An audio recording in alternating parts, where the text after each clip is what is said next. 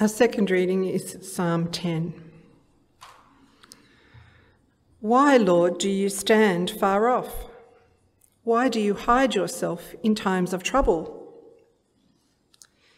In his arrogance, the wicked man hunts down the weak who are caught in the schemes of his devices. He boasts about the cravings of his heart. He blesses the greedy and reviles the Lord. In his pride, the wicked man does not seek him. In all his thoughts, there is no room for God. His ways are always prosperous. Your laws are rejected by him. He sneers at all his enemies. He says to himself, "Nothing will ever shake me." He swears, "No one will ever do me harm." His mouth is full of lies and threats. Trouble and evil are under his tongue. He lies in wait near the villages. From ambush, he murders the innocent. His eyes watch in secret for his victims. Like a lion in cover, he lies in wait. He lies in wait to catch the helpless. He catches the helpless and drags them off in his net. His victims are crushed. They collapse. They fall under his strength. He says to himself, "God will never notice." He covers his face and never sees. Arise, Lord, lift up your hand, O God. Do not forget the helpless. Why does the wicked man revile God? Why does he say to himself, "He won't call me to account"? But you, God, see the trouble of the afflicted. You consider their grief and take it in hand. The victims commit themselves to you. You are the helper of the fatherless. Break the arm of the wicked man. Call the evildoer to account for his wickedness that would not otherwise be found out. The Lord is king forever and ever. The nations will perish from his land. You, Lord, hear the desire of the afflicted. You encourage them, and you listen to their cry, defending the fatherless and the oppressed, so that mere earthly mortals will never again strike terror. Thanks, Sue and Helena, for that. That was great. It's always great to be at the 10 a.m. service opening God's Word. It'll be super helpful if you guys can have your Bibles open with me to Psalm chapter 10. If not, it will be up on the screen. I'm certain. I have 100% faith in Alan up the back. The Psalms, and particularly this Psalm today, are really great at expressing and helping us deal with human emotion, that is, real feelings. Sometimes we can get lost in those emotions and those feelings. I'm a 22-year-old male, so I know nothing about emotions. But the Psalms are really great at helping us discover them and helping us deal with them. And our Psalm today gives us a clear picture of how to experience or deal with a very particular question and a very particular experience that the psalmist is dealing with. It's a rather unanswerable question of life, suffering, and faith. In Psalm 10, the writer, we presume David, continues on from Psalm 9, where we looked at last week the certainty of God, what he's done in the past, what he will do in the future, and how he's worthy of praise and glory. And the writer seems so sure of God in Psalm 9. And then we get to Psalm 10, and it's almost difficult to match these two people as the same person. But it kind of makes sense because the psalmist looks at the world around him and he asks the question, where is God in this? Why, Lord, do you stand far off? Why do you hide yourself in times of trouble? Why does it feel, God, like you aren't here? I was this week doing some research on the terribleness of our world in preparation for this, and the thing that kind of jumped out at me, I was looking for some stats. 9 million people die each year of hunger. 9 million people. This year alone, since the start of 2021, that's 500,000 people. 2.1 million people have died of the coronavirus since it started at the beginning of last year. And in that time, over 9 million people have died of hunger. And yet we don't think about that. This question of looking at the world and thinking, God, why do you stand far off? Where are you when things are difficult? Is a fundamental question which resonates with all of humanity. Because at times we feel like God isn't here. Verse 1 asks this question. Verses 2 to 11 show us why he's asking the question in the first place. And verses 12 through 15, the psalmist pleads with God to do something about it. And then at the end, he finishes by falling back on what he knows to be true of God. And for us this morning, we're going to focus in on what the psalmist sees in the world around him. What is it that he sees that causes him to ask this question? What is his response? And then we're going to think, is it even okay to ask this question in the first place? But before we get into all of that, please join with me in prayer. Dear Heavenly Father, thank you that you have given us knowledge of you through your word that we would otherwise have no hope of knowing, that the secrets of the universe are contained within this book of your word. Please help it to rest heavy on our hearts this morning, to change our minds for you so that we might live lives that reflect and bring praise to your glory. In your Son's name we pray. Amen. Why, Lord, do you feel so far away? Why does it feel like when things aren't going right, you are distant from me? Why does sometimes it feel like God can't see what's going on in my life? I hope that this is something that you have felt at some point.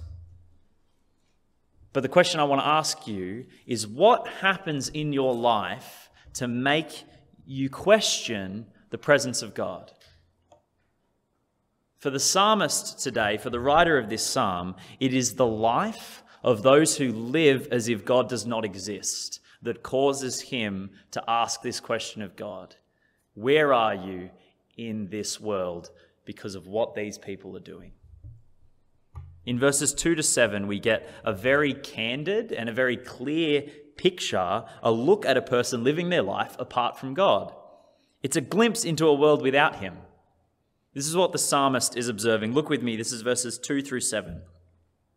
In his arrogance, the wicked man hunts down the weak who are caught in the schemes he devises. He boasts about the cravings of his heart. He blesses the greedy and reviles the Lord. In his pride, the wicked man does not seek him.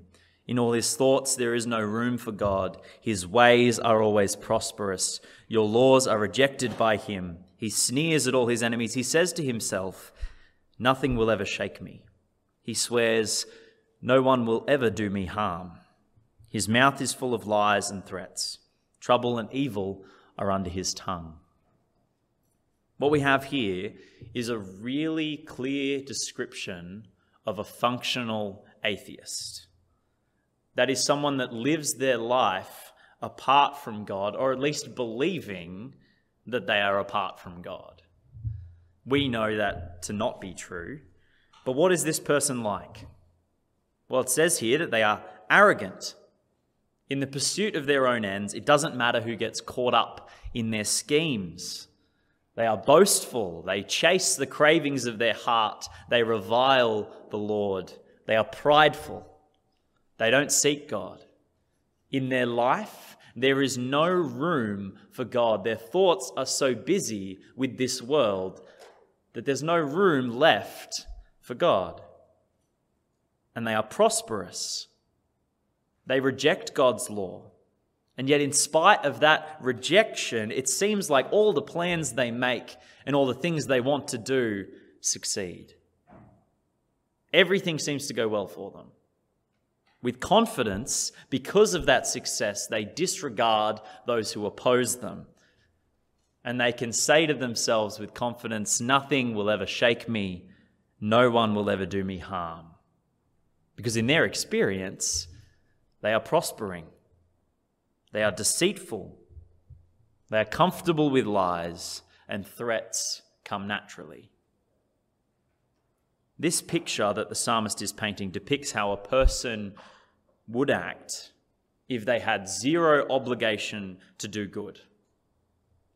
Now, we know, of course, that atheists don't live their lives going around this way, right?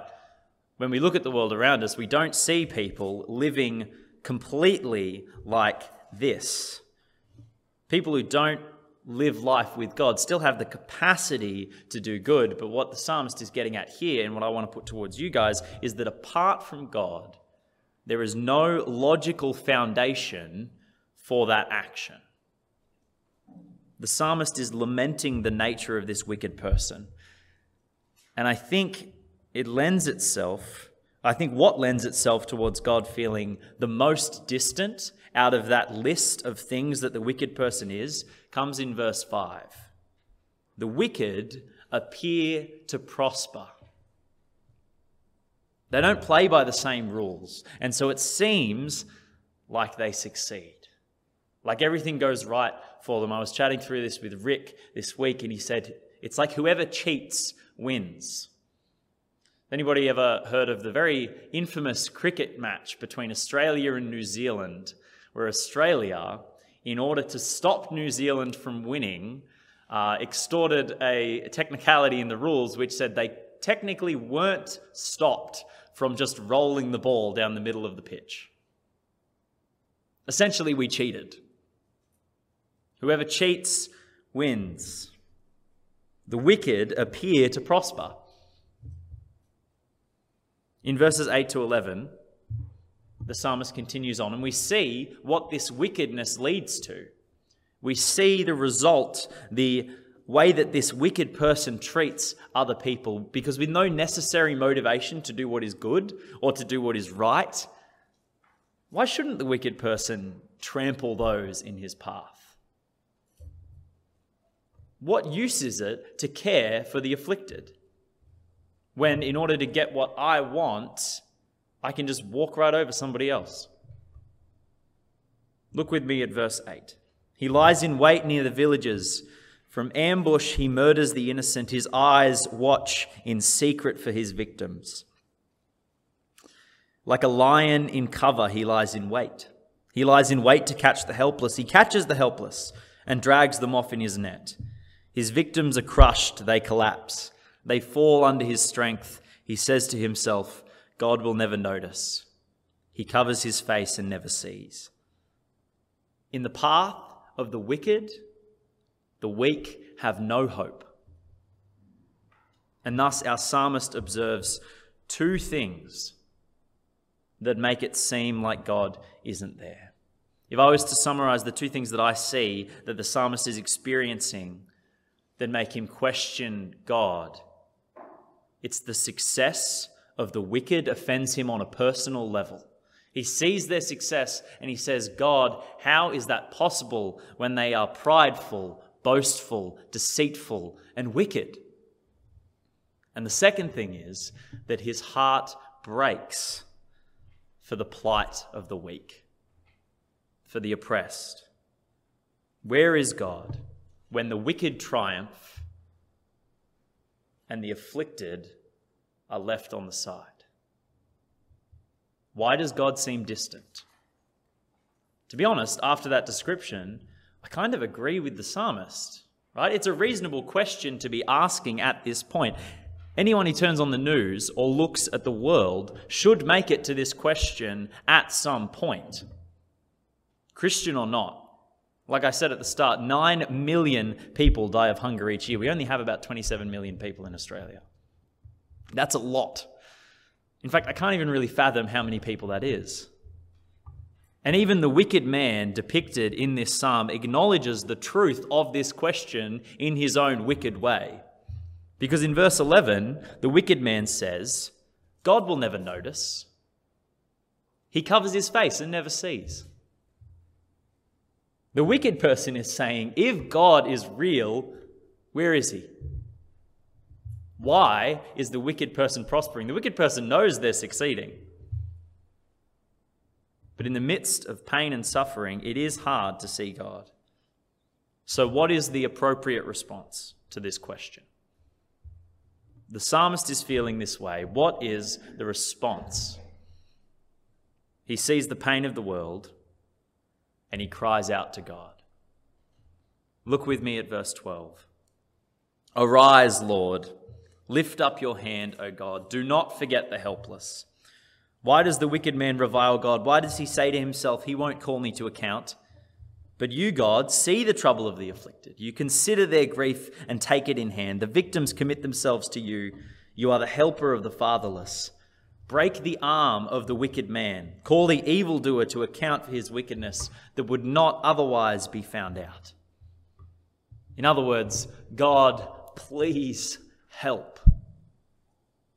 How can the wicked man say they won't be called to account? Because the psalmist here knows that God sees the trouble of the afflicted.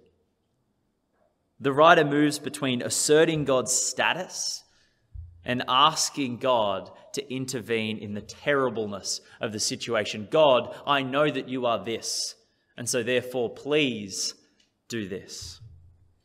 When the writer of this psalm faces the question of why does God feel distant, he doesn't just leave it at asking the question. He doesn't just say, the world sucks. Oh well. Rather, he takes that question and he puts it to God. Because fundamentally, this psalm is a prayer. It's not addressed to me. It's not addressed to you. It's addressed to God. Arise, Lord. Lift up your hand, O God. When God feels distant, when the suffering of the world makes you question, don't hide the doubt away in your heart, but bring it to the Lord. In my work with the youth here at church, we say this all the time. If you have questions, ask them. Don't keep them bottled up inside. The worst thing you can do with a question is not seek an answer. It seems counterintuitive, though, to bring confusion to God. Sometimes we can feel as Christians that we need to have everything all together before we can approach this glorious Saviour. But a few weeks ago, Isaac talked to us of how God is so great that praise from the weak is still glorifying. His power and his glory is made perfect in our weakness. It's okay to admit that we're not strong. This psalm shows us that when we admit that weakness and lay our cry at his feet, we can rest on what we know to be true of him and what he promises for the future. For the writer, it's a prayer that I believe finishes not actually resolving. And I think it's all the more beautiful and helpful for us because of that. Because when you read of a prayer prayed and then answered straight away, it distances you from that situation because you think, what about my prayers? This isn't me anymore. God, you feel distant. The wicked prosper at the expense of the weak. Please do something. Verses 16 through 18. After that plea, he rests on this knowledge. The Lord is king forever and ever. The nations will perish from his land. You, Lord, hear the desire of the afflicted. You encourage them and you listen to their cry, defending the fatherless and the oppressed, so that mere earthly mortals will never again strike terror. He asserts that the Lord is king. He is greater than the nations. He doesn't ignore the afflicted, and he knows that earthly mortals are nothing in comparison to God's greatness.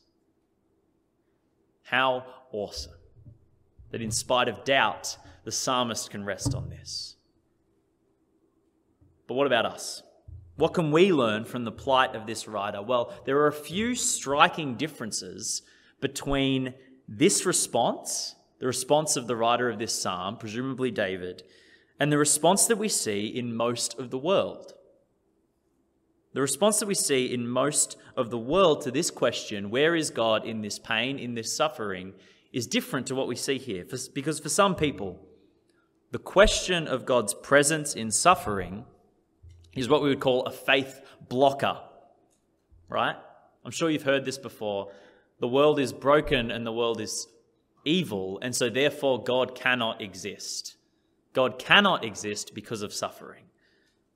But for the psalmist and for all Christians, we turn this on its head and we say there is suffering in the world and the world is broken, therefore we need God. And so that's what the psalmist does. When he feels this distance from God, he doesn't hide from him. Rather, he turns toward him because the cry of faith cries to God. In fact, it's a part of the description that we get of a wicked person that they live their life like God doesn't exist. So if you have this question and you're so focused on your own thoughts that you never bring it to God, are you not putting yourself in the shoes of the wicked person in having your thoughts so full that there's no room for God? Because, brothers and sisters, doubt is good. Questions are good. We just need to, like the psalmist, ensure that we seek answers from the right place and that we bring those questions to the right person, and that's God. The second thing that I think we can learn from this psalmist is what it is that draws his heart to this question. What draws the psalmist's heart to question the presence of God is not necessarily his own suffering, is not just his own experience of the wickedness of this world in isolation, but rather he sees the effect upon the weak and his heart breaks. Our hearts should break for the innocent, the victims, the helpless, the crushed, the afflicted. We should cry out to God on their behalf. I was a bit convicted this week how much of my prayer time is taken up with me. And yes, it's good to bring our own troubles before God, but as we see here, we also need to pray for others. Pray for those who need God's help. Finally, there is a warning contained within this psalm that's quite ominous, really, and that is the description given of a wicked person.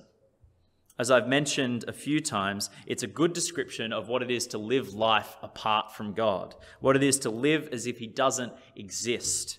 And what scares me about this description is how similar, in a lot of ways, it is to my own struggles, and I'm sure to all of you as well. Because the wicked man is arrogant, boastful, prideful, and prosperous. You could say self-sufficient, self-contained, self-reliant. A lot of words we like to keep running around when we describe our own lives. How often do we follow the cravings of our own hearts? Sure, you probably can look at this and think, well, I don't lie in wait to catch the helpless. I don't hide in the grass and jump and grab people in a net. If that description does fit you, I'd love to have a chat with you after the service, and I might call Jeff Goldsmith. But brothers and sisters, in letting our hearts be broken by the brokenness of the world, we need to not become the wicked person. Don't be a professing Christian and a functional atheist.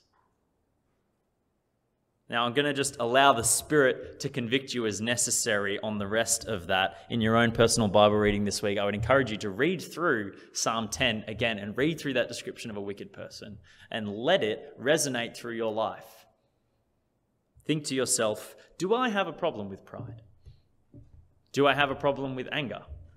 Do I have a problem with arrogance? Do lies and threats come easily to my mind? Am I so caught up in making sure that I can provide for myself that I don't actually think I need God? And the reason I'm going to let you guys do that in your own time is because I want to finish today's sermon where the psalmist finishes. And that's with faith. Because in life, hardship is a certainty. If it's not, then beware that you're prospering in all things like the wicked man. We are promised that the life of a Christian especially is to be sanctified. And that's a big scary word that essentially means set apart. And in that, in being set apart for Christ, the wickedness of some in our world should break our hearts. And not just break it for our own struggles and our own strife, but we should see the effect of the wickedness on other people and be broken by that. And in that pain, cry out to God. In all things, in fact, cry out to God, not just suffering, but praise as well. We've been going through that in the Psalms over the last couple of weeks. And when things are uncertain, when it feels like God is distant, let's be people that do what this psalmist does and have faith. Because the Lord is King forever and ever. That doesn't change. He hears the desires of those who are afflicted. That doesn't change. He encourages them, listens to them. He defends the fatherless and the oppressed. So mere earthly mortals, humans, the guy down the street, will never be able to strike terror in the face of such glory. Let's pray. Dear Heavenly Father, thank you that you are King forever and ever. Thank you that you hear the desires of the afflicted, you encourage them, you listen to them, you defend the fatherless and the oppressed. And thank you that in the face of you, mere earthly mortals will never be able to strike terror. Dear Lord, please help us to know this, to meditate on it day and night, who it is that you are and what it is that you've done, so that we might have faith in the face of doubt. Please help us when we have questions to bring them to you and to seek answers to them. Let our hearts break for the plight of the weak, for the plight of the afflicted, so that we might see this world be a little less wicked in the face of your glory. In your Son's name we pray. Amen.